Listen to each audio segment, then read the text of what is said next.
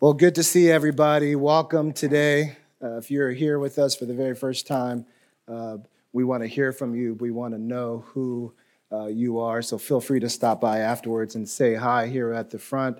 We would love to meet you. Good morning, everybody. Good morning. Hope you guys are all well. As you all know, we're in the middle of a series that we kicked off just 2 weeks ago. And so if we're not here on that first day or you didn't get a chance to see it online, we are in a series called Prepared to Build. And it's something that we're really excited about. In week 1, we talked about the fact that there was only one foundation. And what this series is about is it's about us being the church, what God says the church should be. Right? So we want to be not what we think we should be, not what culture tells us we should be. But we want to be what God says a church should be. So we said that there was only one foundation. We said that we cannot build without commitment and contribution, which is why we ask for your prayers. We ask for your presence. We ask that during this series that you be here with us and praying and looking to see what it is, how God would have you be a part of what he's doing at this church, and we ask for your participation. And then thirdly, we said that to be careful how we build. And so we want to build on that firm foundation, right? We want to build very prayerfully, which we're going to hear about today. So we want to build in that firm foundation, be careful how we build. And then we said that you are the key to the church being prepared. You individually. Not your family, not your spouse, not you individually as a person are the key to us being prepared. And then in week 2, last week, Pastor Sharon came and I asked her to talk to you about obedience to the foundation. Obedience to the foundation. And she reminded us that obedience is freeing and a great message. And she demonstrated, she said that not only is it freeing, but it demonstrates our love for God. And that we're obedient, and that obedience leads to life. And so this week and next week, we're going to wrap up part 1. So this week, end of next week, we'll wrap up part 1. We're still talking about the foundation. But this week and next week, we're going to be talking about prayer. And so as we talk about prayer, I just want you to be praying as we talk about prayer. What is it that God is saying? What is it that he's doing? Let our ears be ready and our minds be in tune to what he is doing. Right? There's a lot of things that I want to do, and there's a lot of things our leaders, the other elders would want to do. But we also know that what we ultimately should do is what God says that we should do. And so we're praying, and we ask that you're praying along with us. So we're going to jump right in, and we'll open up in prayer. Prayer is going to be the name today. All right. Father, thank you, Lord, for who you are. Thank you, Lord, for your goodness, your grace, your mercy, your love, Lord. Thank you, God, for how loving you are to your family, Lord. We pray, Father, over today. I pray for every person that's here today, Lord, that who came in, Lord, and maybe they barely made it in, Lord, and they're struggling today, Lord. Would you just wrap your arms around them and allow them, Lord, to hear what it is that you have for them, Lord. I pray, Father, for those, Lord, of us, Lord, who are here, Lord, and we're just thinking about what does this all mean, Lord. I pray, Father, that you would cement it for them, Lord, not by my words, but through your word, and that your word, Lord, would just fill them, Lord, and help them during this time, Lord. I pray, Father, that you go before us today, as you already have, Lord. We've already been worshiping. We've been worshiping, Lord, when we woke up this morning. We were worshiping when we walked in. We worshiped through song, and we just talked about worshiping through giving, and now we're going to worship through the word of God. So God, go before me, Lord, and do what only divinity can do. In Jesus' name we pray. Amen. So there was a man who had a sprinkler system installed in his lawn. And after a few years, the sprinkler system stopped working. He called a serviceman over, and the serviceman came, and he tinkered around for an hour and turning things on and turning things off. And when he finally finished, about an hour later, he said, "This is the problem. There's this wire that connects your timer to the main system, and it looks like it's been disconnected." His lawn was supposed to be automatically watered by the sprinkler system on set days and set times. Now, the timer didn't work, so the sprinkler didn't have water for the lawn. If you were to drive by his house, you would notice that his lawn went from being green to being a little brown. The longer the sprinkler system was inoperative, the browner the lawn got. The problem wasn't that the sprinkler system wasn't working. The problem wasn't even that he did not have water. The problem was there was a disconnect between the system and the timer. It just wouldn't turn on because that wire was broken. Some churches, some Christians have lives that are getting brown. Some of them have lost their greenness. This church is called Abundant Life, and some of us and some of them do not have abundant life anymore. It's not because there's a water problem, because Jesus says in his word that he gives us a well that will spring up into eternal life. It's not because there's a power problem, because he gives us the Holy Spirit, whose job it is to power the pump and get the well working. The problem is the wire that connects your will to his will has been disconnected. So there's no flow of water. And churches and Christians are living lives that are turning brown instead of staying green. That wire that connects your will to his will and connects my will to his will is called prayer. And if there's a connection problem with prayer, then we'll find that our lives are getting brown. We're in week 3 of 4, as I said, part 1 of our series, talking about the foundation of the church. This week and next, we'll talk about prayer. Today, I want us to take just a brisk walk through the book of Acts. Now, for those of you, how many of you walk every day? All right, about half of us. All right. So you know the difference between a regular walk and a brisk walk, right? A regular walk, you get to stop and you stop by your neighbors and you see, oh, wow, they've got some new succulents in, and those are really nice. And you keep on walking away and you're waving to everybody. My kids always tease me that you're talking to everybody. And so you're waving to people and you're just sort of taking that regular walk as you go along, right? I have a neighbor across the street named Tom and Kathy, and Tom and Kathy walk 2 times a day, 3 times in the summer. Check this out. They're 81 and 83 years old. So as you know, I can't let the retirees on my block go better than I can, so I don't take walks anymore. I take either brisk walks or I jog or I try to run or something, because they're 81 and 83. Right? But we're going to take a brisk walk, which means we're going to see some of the same things as we go through the book of Acts. So if you have your Bibles with you, turn to the book of Acts.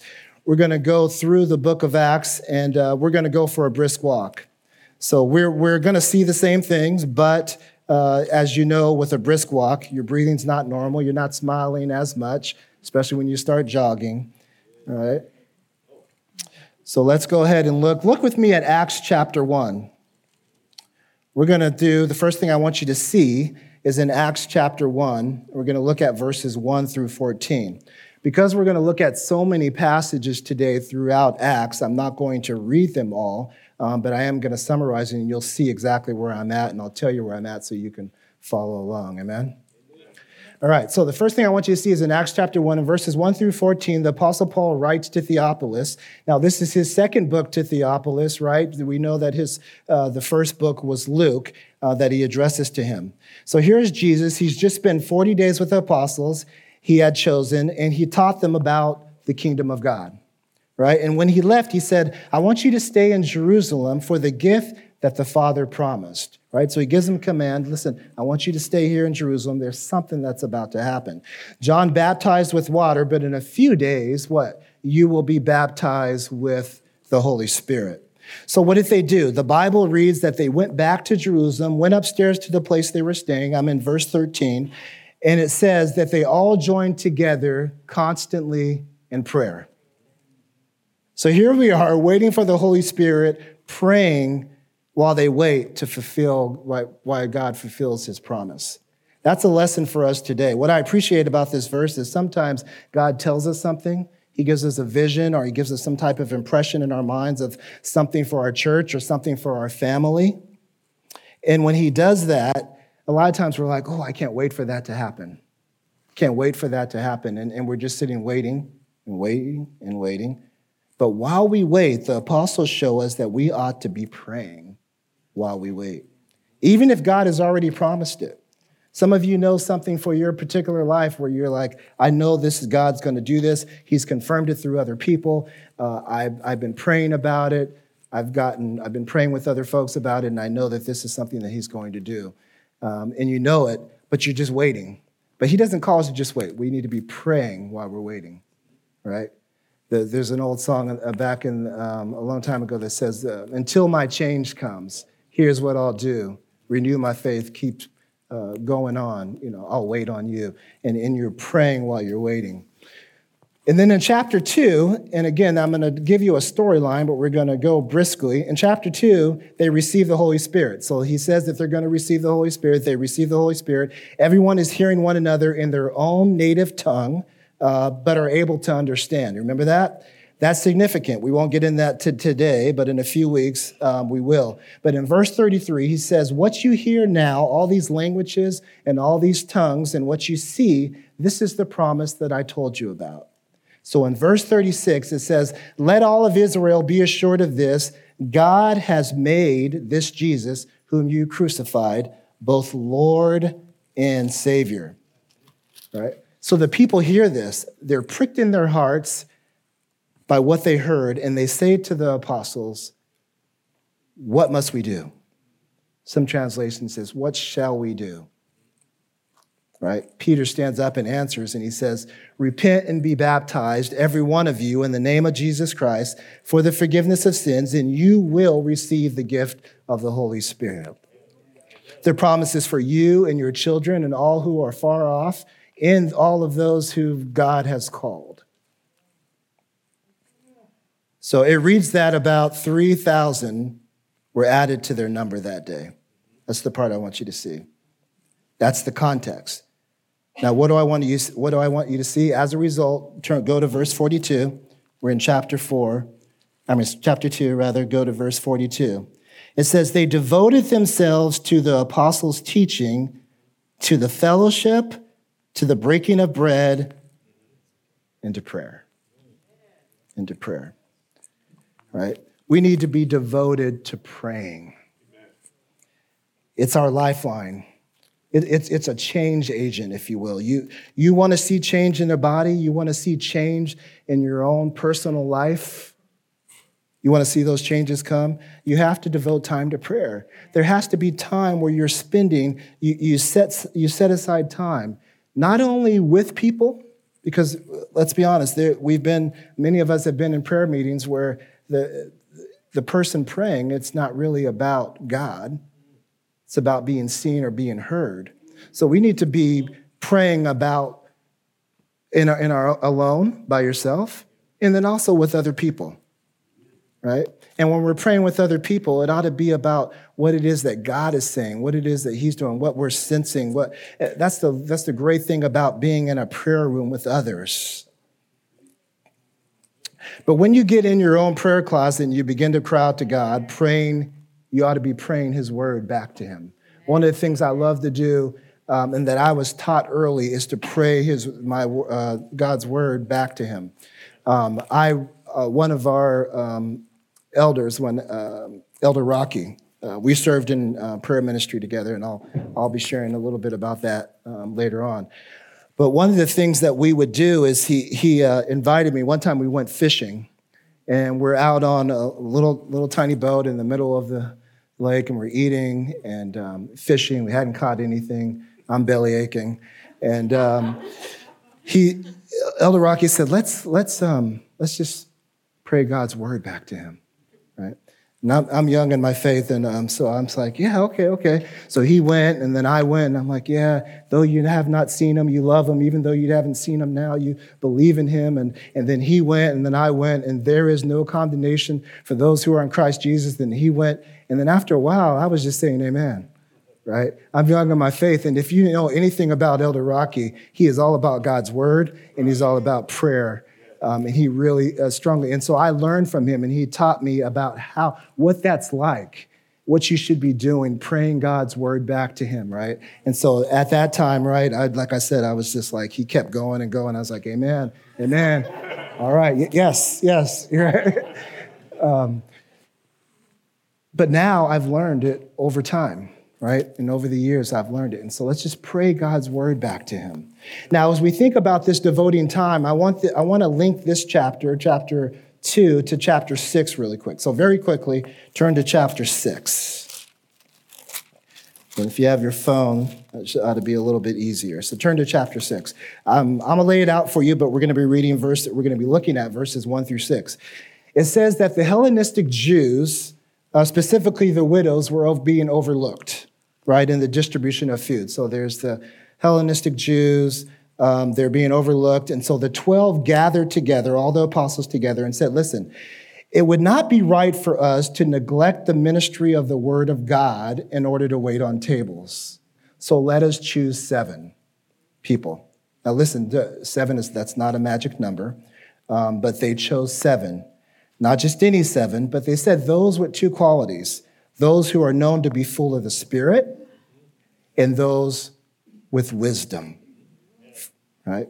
This is, again, where in order for the body to function and move freely, and we need every ligament moving, praying, present, and participating. We need this in order to be fully functional. So they recognized the need for others in the body to do some of the work while they devoted themselves to the word of God and prayer.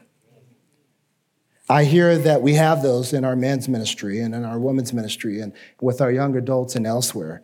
And we're calling you individually. So let's consider this devotion to prayer. Some of you have really good prayer lives. They can always be better. Some of you are struggling with your prayer life just to even pray every day. God is with us, and that will get better. Some of you are not praying at all, and there's no condemnation for that. If you're not praying at all, begin. Start today. God's not concerned about how you sound when you pray to him. That's what I love about God. I can just come to him and be like, I don't understand what's going on. This is for the dogs. I don't like, this. I can just talk to him any way, right? Come to him and say what I need to say for him. He knows my heart. He'll help me, and he'll begin to work in our lives. Right? And listen, it's not just praying randomly either, right? Yes, we come to him any way, just give him, God knows, and he'll begin to develop that over time. But specifically, pray specifically. There are some core things that every church should be praying for. These are core things that we have, that we here in this building should be praying for. We see some specific prayers happening in chapter 8. So let's go there and take a look. Chapter 8, we get into what I'm passionate about. But more importantly, it's what, in my opinion, what we're here for, and that is to carry out the Great Commission. And we hope that carrying out results in something. And what we hope it results in is in chapter 8, verse 14. Let me slow down. When the apostles in Jerusalem heard that Samaria had accepted the word of God, they sent Peter and John to Samaria. They hear this need. They see that people had just accepted the word of God, so they sent Peter and John. We should be praying for what it looks like to be sent, right? Being sent is not always abroad. Sometimes it is. Sometimes it's right here at our church, here in our community. We pray about God using you and me and what that looks like for your life and my life to be a part of that, right? Now, sure, there are times that we pray and we're sent to other places. In fact, just this week, I was reading a report of 2 of our missionaries. Some of you have been praying for them often. Their names are Keith and Tricia Blackford. They're in a place, I hope I pronounced this right, called Ebesh. It's in an area of Chad, which I believe is in like Central Africa. Right? And they've been out there for quite a few years. They're 2 missionaries from Abundant Life. And sometimes God will do that. Sometimes you're sent abroad. But a lot of times it's just right here, right? So if you remember their names, remember them in your prayers. They have been abroad, I think, for probably 17 years now or something like that. They come back, and occasionally we'll get to hear from them when they're back in the States. All right? So they're doing a great work. They're spreading the gospel out there, raising up leaders and more. So there's that. But in verse 15 of chapter 8, it says, when Peter and John arrived after being sent to Samaria, when they arrived, what did they do? They prayed for the new believers to receive the Holy Spirit. Because at that time, they had not received, they've only been baptized in the name of Jesus. They had not received the Holy Spirit yet at that point. So then Peter and John place their hands on them, they receive the Holy Spirit, and they send them on their way. So what does this tell us? It tells us that one of the things that the church should be praying for is the salvation of souls. So in our prayers, every church should be praying specifically and be focused on salvation. We bring the word and we make ourselves available to do what God would do and to use us, but then God does the saving. Now it says they laid hands on them. So as a side note, I want to point out that sometimes we think that, and we see it in our culture, where someone is laying hands on someone or somebody specifically prays for a specific person and they either get healed or something good happens. And we look at that and we're like, oh, we want to be prayed for by that person. So let's remember that it is God's power. It is God that is doing the healing. It is God that is making changes. Anything that you see, that's God. That's God working through a person in the Holy Spirit, but ultimately that's God. They don't have any special something in them besides what you and I have, which is the Holy Spirit. So what we fail to realize is that God is the one that has the power. So when we pray for someone and they get healed, or when we pray for someone for salvation and they accept Jesus into their lives, let's remember that that's the Holy Spirit working through us. So let's stop giving people the glory and the honor that belongs to God. Now listen, we're servants, we're with spiritual gifts that are possible only because of God, right? And we know we're going to talk about that. We talked about how this is part 1, and in part 2, we're going to talk about spiritual gifts, and in part 3, we're going to talk about serving. The minute that you and I think that we are anything more than one of God's children, his servants, grace-filled people who are set apart for his purposes, that's the minute that God will have trouble using you and I, when we think that we're more than that. Another thing I love about prayer in general and in the books of Acts is when we pray, things happen. Changes happen. When we pray, God moves. When we pray, we see situations change. You ought to be excited about that, because that means that when you get down on your knees, whatever's on your mind today, some of you can barely focus and listen to what I'm saying because there's something hovering in your mind right now, something going on that you're dealing with. I get it. But when you pray, and praying consistently, right? We talked about consistency last week. Here it tells us to constantly pray. Just keep praying. God is going to move. He's going to change that situation. And you'd be like, well, I've been praying for years. What are you talking about? I've tried that. That's one thing that he's not. Sure he is. It just may not be time. I know we don't want to hear that. I never want to hear that it's not time. I want my prayers answered, but I understand that God will do things in his timing. And when he does it, when we don't force it, because we can force it. Have you ever tried to force something to happen? If you won't be honest, I'll be honest. I've tried to force something to happen that I wanted to happen in prayer. You can't do it. You can't do it. He'll turn that thing around. In chapter 9, go there. The Lord calls out to Ananias. Now, for clarity, there's 3 Ananias. Right? I remember when my mom tells me the story of when she went to name me, she couldn't figure out what to name. I'm the youngest of 6 children, and she couldn't figure out what to name me. And so she asked her friend. Her friend and her came up with my name today, and then she found out later on that her friend had shared that with other friends, the exact same name, right? So there's 3 Ananias here. They're all different, right? There's the one who lied and kept back a portion of the property, and he died. That's not this one. And then there's the one who ordered that Paul be struck down or struck in his mouth in chapter 23 of Acts. That's not that one, All right, so this is Ananias, calls out to Ananias in a dream and says, go to the house of Judah on Straight Street and ask for a man from Tarsus named Saul. Listen to this verse 13. For he is praying. Wouldn't God do that? For he is praying. In a vision, he saw a man named Ananias come and lay hands on him. Ananias says, his peace. And then he's like, Lord, are you sure? Do you remember who this cat is? This is the one that's been over there talking about Christians and persecuting. Are you sure you got the right person? And he's sitting there and he's wondering, God, what are you doing? But God says, go, Ananias. And Ananias says, okay, he goes. So be careful if you have the tendency to sit back and say to yourself, why this person? Why that person? Are you kidding me? They just came in just 2 years ago. I've been here at this job for this long, and you're going to put them as the head of our group. Am I talking to anybody? Have you seen this? And you're wondering why? But that's the thing I love about having a relationship with God. That's one thing I love about walking with God, because I don't have to wonder. I can just trust and know that he has my best interest at heart. And that if I don't get it, I don't get it because he didn't want me to have it. So I love that about God.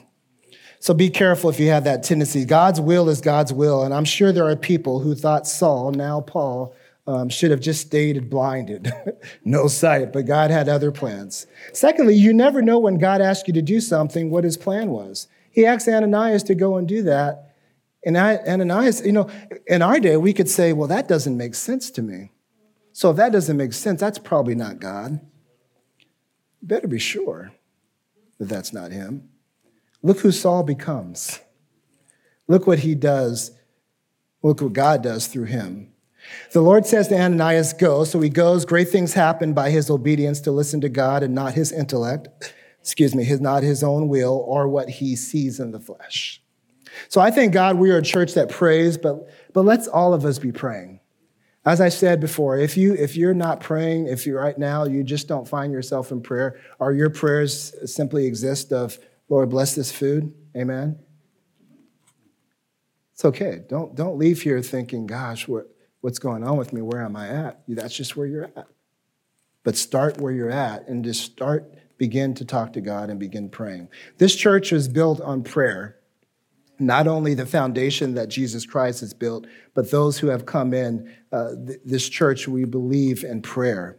If you don't know it, we have morning prayer on Mondays and Fridays that you can Zoom into. You've heard of If My People, which we're partnering with other churches and communities in that ministry. That's on Wednesdays. And you can see all this on the website. You can go, and they're praying. Intercessory prayer happens on First Fridays for our church. First Friday's intercessory prayer. So if you're an intercessor, if you're a Sister Hill where you want to come in and you just believe and love prayer, and that's sort of what God is calling you to do, there's a place for you to go and do that. Every time I come in to preach, I'm sitting back praying with others, but across from us is a group of you who are sitting there praying for services every single Sunday. See, you don't see it, right? Because it's not about being seen. It's not about you knowing, but now you know. If you want to join that, they come early. They don't come 5 minutes early. They come about 30 minutes early, maybe earlier. I'm not sure, but I know at least 30 minutes. And I can hear the Jameses in there, and I can hear the other brothers and sisters praying for you, praying for this service, praying for this body, praying for your family. It's happening all around you. We have a team of volunteers that pray every Sunday. We have singles who pray on second and fourth Fridays of every month. If you're single and they don't just come on and just pray, they my understanding is they share as well a little bit before they pray. So you can do that. One of my favorite things to do, and I'll end with this, is we have what we call a 40 days of prayer and consecration. And my wife always tells me to stop saying never, but I can't remember a time where I have not gone through the 40 days of prayer and consecration in the time that I've been at this church. Why? Because I love what God does through it. Every single year, I can recount times in which he's just blessed, not just me, but those around me. I see the church changing. There's something about putting aside time, right? So if you're not familiar with our 40 days of prayer and consecration, I'll quickly share that during those 40 days leading up to Easter, we take something and you say that you're going to fast or pray and not do something. So you're going to, maybe it's you take away television, maybe it's you take away your phone after a certain hour in the day, or maybe it's whatever it may be. It may be food. It may be that you don't eat breakfast each day for those 40 days, or whatever it is that you know that you need. Again, it shouldn't be something simple, right? It should be something that you're like, oh, that doesn't bother me at all, because then you're not really sacrificing anything and it defeats the purpose, right? But that's the whole idea of it. And it's just 40 days of praying with your brothers and sisters and connecting with other people. And then in your own personal prayer closet and just seeing things come out of that, right? I've seen myself where I've just needed to get into a different place. And those 40 days have helped me. I've seen our church, right? Because everyone's praying, change, and people more in tune with what God is doing. So I won't belabor the point, but there's all types of opportunities for you to pray with others. And then obviously praying by yourself, you can do that. So we must build, brothers and sisters, on prayer. When we don't pray, the enemy of your soul loves it. And I'll end with this. That's why Satan's strategy is to do whatever he can to get you off when you're not praying. Or if you're someone who prays, to mess up your love life. All right. You mess up your love life with your Savior. He'll mess up and interfere in things in your life. 1 Peter says that he goes around like a roaring lion seeking who he may devour. He wants to knock you. He wants to cause divisions in the church. He wants someone to say something or do something that's going to get folks rattled up and get people separated. Right? That's what he wants to do. But when you start praying, you stir something up.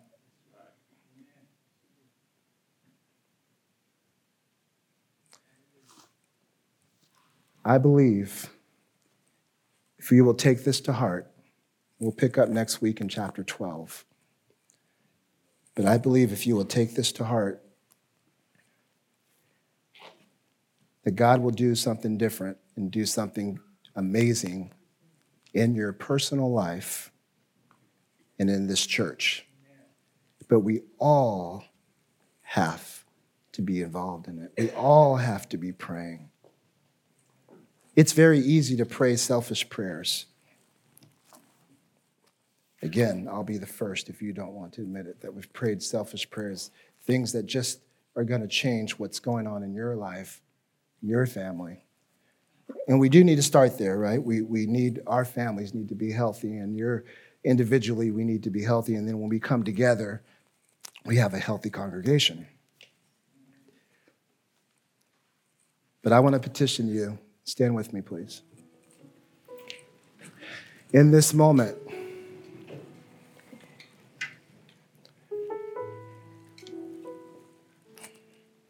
that if you'll take the extra step this week and be praying about what we're teaching about. We're not just doing this series just to be doing a series.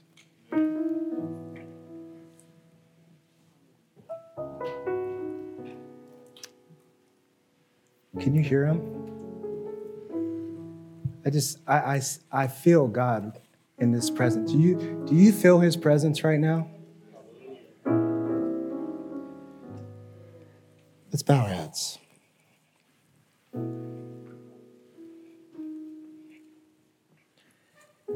It's the most important thing that we could ever do as a body, family, is pray. It's to pray. I don't want to be overly dramatic about it, but prayer changes things. Prayer gives us the perspective we need. It gives us peace. So let's be praying. Let's connect with other people. Let's make it a daily part of what we do. Father, in the name of Jesus, you are so good. You are an awesome God. You are here in this place, and I feel you moving. Lord, I pray that you would touch every man in this room, wherever their prayer life is, that you would meet them where they are. I pray for every woman in this room, God, that wherever their prayer life is, that you would meet them. Every youth who are learning how to pray, learning the importance of prayer, who are tuning me out right now, God, would you touch their hearts, Lord, that they may understand early in their years the value, the need, and the priority of prayer. God, may we be a body that is pleasing to you because we call on you for everything. May we be a body, God, that as the weeks and the days go by, that we don't look at the church and wonder why this or why that, but we take it to you in prayer and watch you change it right in front of our eyes. God, you are God all by yourself, Lord. And we trust you that you would lead us, that you would guide us, that we would pray your word back to you. And as we wait, we continue to petition you. We would keep knocking. We would keep seeking. And I know we'll find. In Jesus' name we pray. Amen.